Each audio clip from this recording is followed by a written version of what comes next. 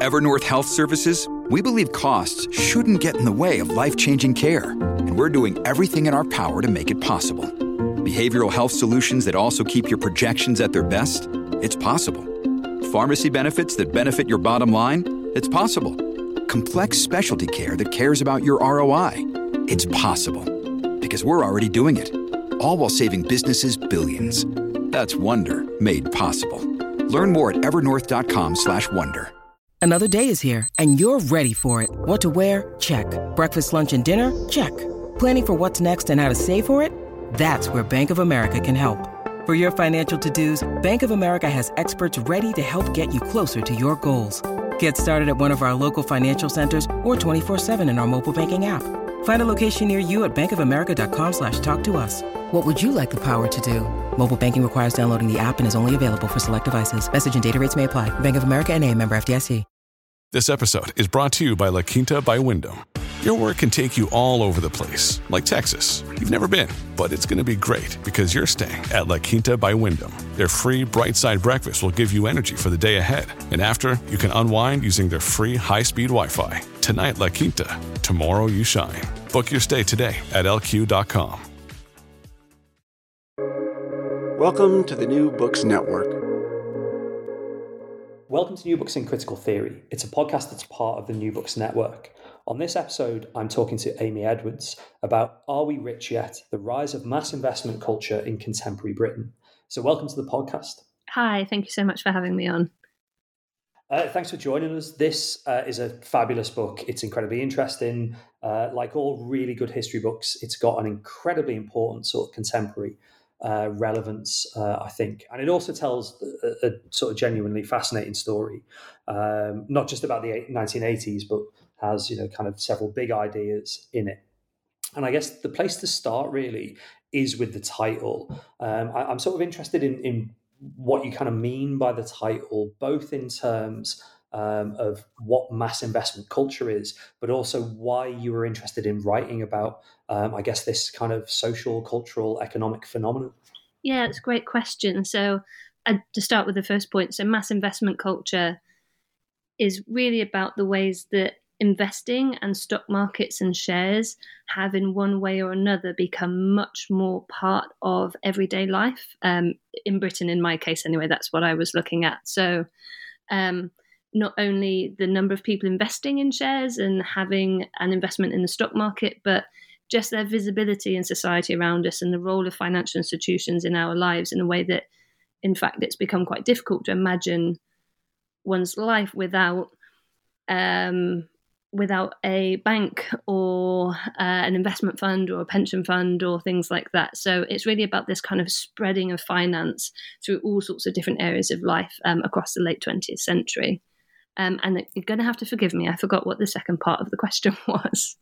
And what got you interested in writing about this? Yeah, of course. Thanks. So, I mean, there's a much longer version of this, but I suppose the actual start point for me was I was really interested in political marketing and the way that political parties use cultural touchstones to help people connect big, complicated economic ideas or political ideas to quite simple and emotive messaging.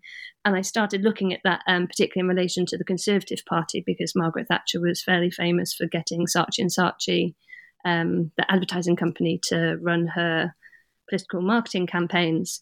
And as part of that, I got into looking at how she marketed the concept of privatization to get people to buy shares, often for the very first time. And that was really my starting point. And once I got into that, I suddenly just became really interested in, well, how is it that suddenly something that in many ways seems quite boring and disconnected from people's lives in many ways actually becomes a real cultural moment in the 1980s, and people are talking about shares as a kind of cool, fun thing. It's a news story, it's on TV, that kind of thing.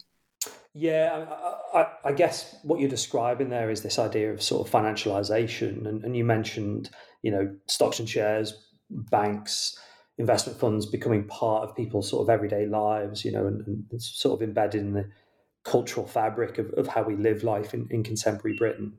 And part of the book is saying, like, it wasn't always like that. But the other thing is, it talks about these two ideas about financialization needing consumerism and a particular kind of subjectivity to work. And I wonder if you could introduce those two ideas, financial consumerism and financialized subjectivities, because they sound, I guess, sort of, quite tricky, quite complex, but they're really central to the story the book is trying to tell.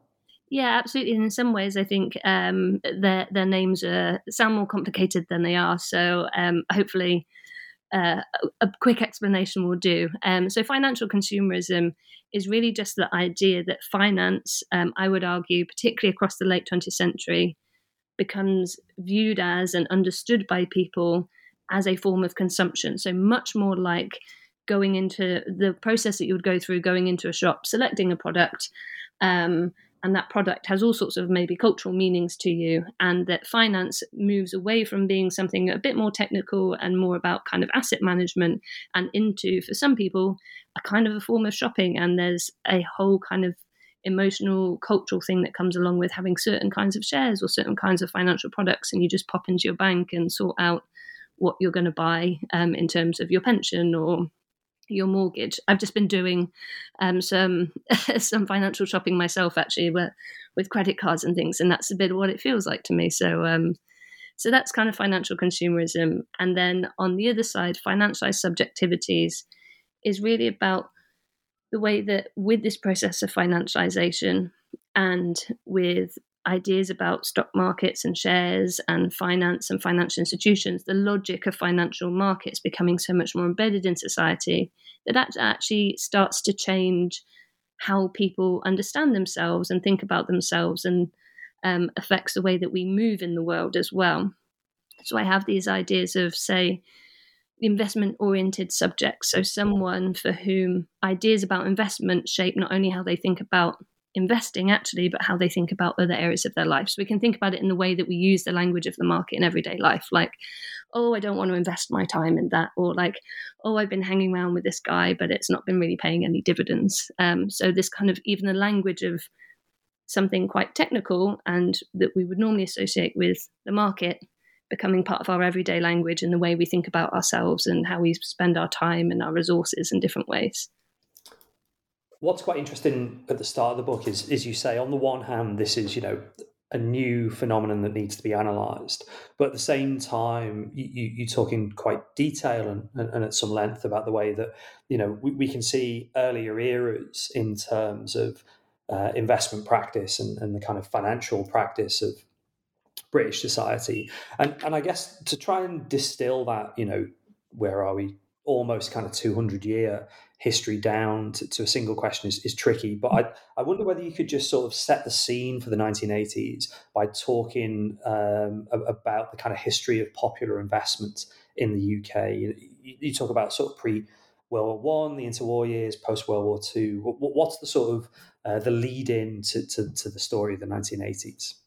Yeah, absolutely. So as you say, in some ways, the history of financialization and mass investment culture, is at least 100 years old by the time we get to the 1980s. So I think there are these moments, and this is why I was interested in that longer history. I think what you can start to identify is a pattern of conditions at different times that come together that allow a moment of expansion in who is involved in share ownership and how many people. So the 1980s is the moment that I'm looking at, this really big boom in the 1980s. And I would argue that that is quite an unprecedented moment of expansion. But there are earlier examples of that. So like you say, there's a moment before World War I, particularly in the kind of late 1800s, after the railway speculation of the mid 1800s, you start to see the emergence of a financial press. I won't talk too much about it, but Alex Preda has a great book and some articles about this, which are really, really interesting. And then I think the other main moment for me, it goes a bit quiet in the interwar years. There's a stock market crash, as we know. The stock market was closed during the war, which made that quite difficult. There are some things that happened there, but the other main moment I would argue is after World War II in the late 1950s and 1960s, as you start to see mass affluence. And the more that people have a bit of extra money at the end of the month, some disposable income, yes, there are all sorts of goods companies that are looking to get them to spend that money on a car or a TV, but also banks and other companies are aware that, hey, if the people have got a bit of extra money at the end of the month, maybe that's something that we might be interested in helping them to spend or save or invest in different ways.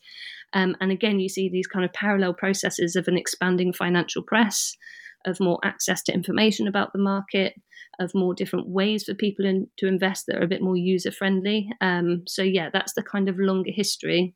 So that then by the time you get to the 1980s and Margaret Thatcher and privatisation and the deregulation of the stock market, there's actually already quite a well-embedded set of kind of cultural norms around investing that they're able to lean on as part of their intent to expand share ownership. Yeah, I mean, as is probably familiar to listeners, the 80s sees this massive kind of moment of transformation for not just financial services, but as you talk about in the book, a variety of different kind of parts of British life and British society. One thing I was struck by, though, quite early on in the book, you sort of make the argument that even as we're seeing major changes, particularly in terms of deregulation of particular bits of the financial system, there's still quite kind of old, almost sort of like neo-Victorian tropes around, I guess, who is involved in finance, who is, kind of allowed to operate legitimately, and who is considered a bit of a sort of risk-taking cowboy, really. And you've got different occupations, different sort of examples. But I'm interested in how, I guess, kind of deregulation and people working in finance were kind of culturally constructed, as both sort of legitimate and actually as a bit, sort of chancers, cowboys, that kind of thing. Yeah, like you say, so the 1980s, a bit like I was just talking about, these are the moments where change is afoot and things are happening to do with who can access shares. They create these moments of anxiety as access to the market is moving amongst different people. And often this ends up being expressed in quite class terms. So there's this long-standing norm of the kind of gentlemanly capitalist, the gentlemanly financier, who in some ways is an ideal from across the 20th century of someone who's investing sensibly, who's knowledgeable about the companies they invest in, they're well-financed.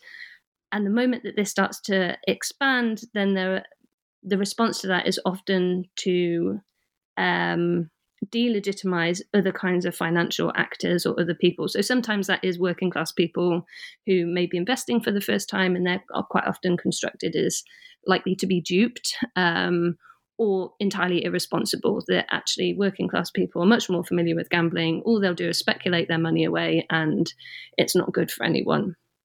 But these kinds of narratives are also applied to other types of financial actors. So if you move outside of the main London Stock Exchange and the kind of brokers that are part of the London Stock Exchange, are these groups like licensed dealers, for example.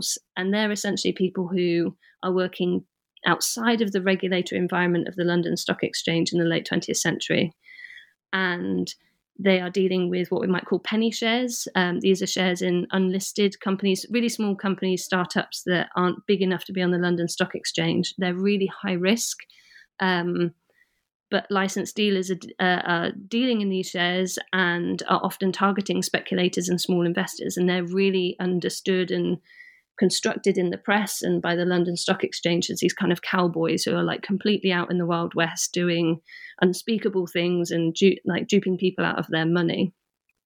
So yeah, there's these really kind of interesting different ways that different types of investing and different people investing are constructed or understood in really quite different ways. I mean, much later in the book, you come across the kind of like avatar of the 1980s, the yuppie.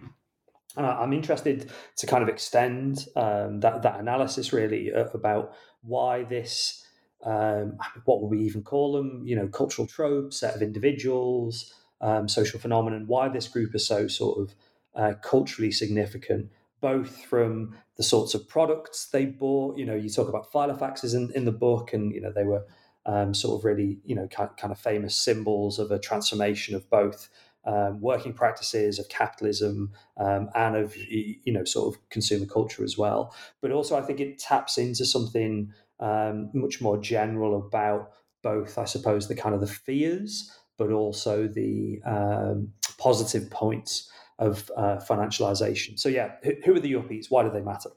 Yeah, good question. I mean, I think they matter. I have a whole chapter about them, so I'm very happy to talk about them. I suppose, like you say, yuppies in some ways become, in many ways, yuppies are no one. Yuppies are somewhere between kind of demographics and emerging cultural norms and changing practices, new types of jobs emerging. So there's no one person who's a yuppie. I talk about yuppies a lot as specifically a kind of subsection of the yuppie character of the 1980s, which is city traders as yuppies. But as one of my colleagues spent some time arguing with me, his pitch was that actually estate agents were the ultimate yuppie rather than traders. But I'll stick with traders for now. But they absolutely become this kind of reservoir, as you say, for both the imaginative possibilities of the free market and of capitalism and of finance and upward social mobility and meritocracy as it's kind of circulating through political discourse and as society is becoming more free market under the changes of Thatcherism, but also the reservoir for anxieties about that. So within the city, there becomes this tension between yuppies and the old city gentlemen and the different values that they represent. And that yuppies are this much more kind of workaholic masculinity. And yuppies weren't only men, but in the city, they were often constructed or understood as the young kind of East End barrow boy traders of the stock market who were coming in with next to no qualifications, making millions in a matter of weeks, and then the kind of new money not knowing how to spend it. So they're really important in that sense, and they're really useful to us as historians, I think, for understanding some of the cultural shifts that are going on. But they're also really important at the time because they end up becoming a bit of a cultural icon, which means that, as you say, all the fashions and the accessories of the city start to become kind of cool and popular. And this is where kind of mobile phones and pinstripe suits, for example, and the kind of all the things that people in the city would have been wearing are suddenly on runways at New York Fashion Week. And filofaxes, as you say, which is actually just a way of organizing your contacts and your data or like your information about what investments you're making becomes like the must-have accessory, and celebrities are carrying them around. So yeah, yuppies become this sort of bridge between the world of high finance and the world of like popular culture and celebrity as well. When you need mealtime inspiration, it's worth shopping Kroger, where you'll find over 30,000 mouth-watering choices that excite your inner foodie. And no matter what tasty choice you make, you'll enjoy our everyday low prices, plus extra ways to save, like digital coupons worth over $600 each week. You can also save up to $1 off per gallon at the pump with fuel points. More savings and more inspiring flavors make shopping Kroger worth it every time. Kroger, fresh for everyone. Fuel restrictions apply. I suppose those two examples of, the sort of moments of deregulation and then the sort of the cultural trope of the yuppie are probably what people either remember or are kind of most aware of. But actually the book, does a lot of drilling down into the everyday kind of practices, the everyday lives of increasingly financializing Britain during the period. And one example, I mean, there are lots of different examples in the books, but one example was this idea of you could just go shopping and buy shares. The idea of an investor actually becoming, I guess, a consumer, a shopper. And you've got examples of like shops that literally sold shares in ways that, this consumer activity is a really different idea to the idea of investing or being, a shareholder in a company and having, fiduciary responsibilities or whatever. And I'm fascinated by that phenomenon, really, both in terms of like shops actually selling shares, but also the idea of investors could be consumers. Yeah, and this comes back to earlier when I was describing financial consumerism, and this is really what is at the heart of it. And I would argue that financial consumerism is a really key feature that differentiates what's going on in the 1980s from some of those earlier periods of expansion in share ownership. And I suppose that, as you point out, some of this is because there's deregulation going on, because there's privatization, because there is a growing public interest in owning shares in different ways. Companies, whether that's banks or in, I can't think of another single financial institution. There you go, banks, building societies, my goodness. They come to understand there's money to be made, and they're trying to think of ways of how do we reach and talk to and offer services for a very different type of customer that perhaps we haven't dealt with, or a type of customer that we've dealt with, but previously they've been more having kind of checking accounts and a savings account, but now we're interested in investing. So they start to use the norms that they associate with that kind of regular customer. They're used to retail environments. They're used to being on their high street. They're not used to going into a kind of wood-panelled office somewhere in London and enlisting the services of a stockbroker. So they start basically using the norms of shopping to make types of investing and their products more accessible to people. So as you say, one of the examples I use in the book is that Quilter Goodison, who is a stockbroker, they set up a share shop. They have an arrangement with Debenhams, and they set up a counter in Debenhams so that people who are in Debenhams anyway, buying some perfume, maybe buying some underwear, I don't know what it is they're buying in Debenhams, that they can walk up to a counter next to the perfume counter where there will be some men, stockbrokers, again, not always men, but the sources suggest largely men, who are like, good afternoon, madam, can I interest you in buying some shares in British Gas today? So it really places investing in directly in those spaces that we would normally associate with consumption and everyday consumption. You mentioned gender quite a few times, and particularly the construction of yuppies as men, stockbrokers, people working in financial institutions as men. Towards the end of the book, you look at another example of sort of everyday practice, the idea of investment clubs, and gender really kind of comes in really, really strongly, both I think as an alternative to help us rethink the idea of the financialized consumer, the financialized citizen, to say, well, actually women were involved as well. They weren't just, as you say, kind of passive consumers who might be going into share shops. But at the same time, this is a really sort of like, if I've understood it correctly, everyday activity like being in a book club or something like that, being part of, a parish council, these kind of quite traditional British tropes. So what's the story of investment clubs in the 80s? Yeah, thanks for asking. So I was really interested in investment clubs. As you say, the investment clubs are essentially small groups, normally of friends, neighbours, work colleagues, who get together and decide to pool their money together and make investments together. And the clubs tend to meet kind of regularly, whether that's fortnightly, monthly. They're part social club, part a way to kind of get together with your friends. A lot of the clubs meet at pubs or in people's houses, at local village halls. And then they collectively talk about investing and what they might invest in, if they're going to change what they've invested in, make new investments, and put more money into the pot. And then they do that as a kind of group activity. And I think they're really interesting because on the one hand, as you say, they really reflect this idea, some of the anxieties that come for people with this new kind of culture of investment and a slight expectation that people might be investing, because for a lot of people, they have no idea what that looks like. I mean, I say a lot of people, I don't really know what that looks like despite researching it.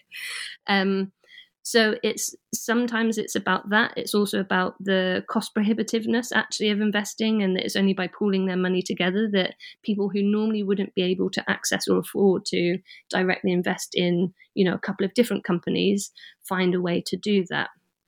And the reason why gender becomes quite important in there is because whilst, as I was saying earlier, high finance becomes in some ways kind of hyper masculine. So in the city, this idea of the kind of uber masculine yuppie trader who's competing on the stock exchange floor, making ridiculous investments and gambling it all. At the lower end and kind of everyday finance, that is being understood and constructed in a much more feminine way, partly because it's becoming much more associated with what is a very traditionally feminine sphere of consumption.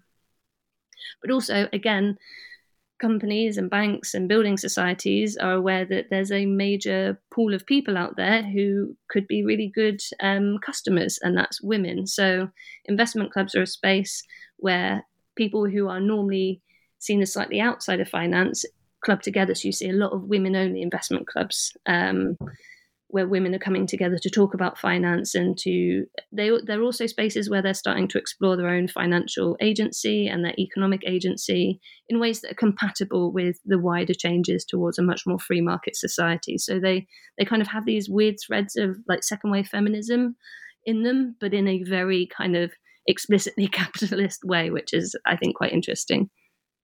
There's lots more detail we could sort of drill down into in the book, but I'm particularly interested, and it's always a sort of cheeky question to a historian and about a history book and historical analysis, but where does the book contribute in terms of thinking about the contemporary financialization of British society? I mean, particularly since 2008, we've seen on the one hand a pretty disastrous kind of social political response to the country's dependence on the financial services sector. On the other hand, we're kind of still living through, at least every 2 or 3 months, but sometimes every week, evidence of the kind of financialization of British society and how we think about things like interest rates, budgets, mortgages, pensions, all this kind of stuff in ways that you're really clear in the book have been hugely shaped by the 1980s. So what is the sort of the book's lessons for contemporary society today? Yeah, I think there are a number of different ways you could think about this. I mean, you mentioned kind of 2008 and the financial crash, for example. And I think one thing that the book helps us to understand, or at least I hope it does, is that understanding the power of financial institutions and financial markets that they have in our society, in our political system, in our economic system, means also understanding their power in our social and cultural lives as well. And that understanding how governments were able to deal with the financial crash in the way they did by really socializing risk and using vast amounts of taxpayers' money to bail out banks and things, not only relied on a kind of political willingness to do that, but a wider cultural acceptance that finance and financial institutions do have a role in our lives and that they are really powerful and that we are all tied up in them and that bits of our lives depend on their success. So I think some of what I'm interested in has been this normalization of the idea that we all have some kind of stake in the financial markets, one way or another. And this is partly why I'm interested in mass investment culture. So that's the most kind of explicit, direct form. But ultimately, the story that you kind of get out of looking at this is, whilst there's this moment in the 1980s where everyone, investing becomes a bit of a craze almost, the longer term outcome is actually that more and more people, they're not investing directly, but they are tying themselves in different ways to financial markets through their pensions, through their mortgages, through different kinds of insurance and all of those kind of things. So I'm really trying to understand how it is that we got to the situation that we did today. And then there are all these other echoes, the kind of language and stories and tropes that you see financial institutions in the 70s and 80s testing out as a way of is this how we kind of talk to people about finance and get people interested? One of the major kind of emerging trends is banks talking about that they're the ones who are going to help democratize access to finance, that investing now is suddenly for everyone and we're going to help you do that. And if you're in London, sat on the tube, you can see all sorts of adverts for investing apps, which is investing made easy. Investing's now for everyone. Anyone can make a bit of money on the market. I mean, you can think of crypto. We don't have to get into crypto, but it's those kind of things where it's actually it's the same patterns and it's the same kind of selling points and it's the same kind of marketing. And I think that's really interesting that these kind of relationships and cultural norms that were really embedded through the 1980s still kind of live with us and have these after effects today.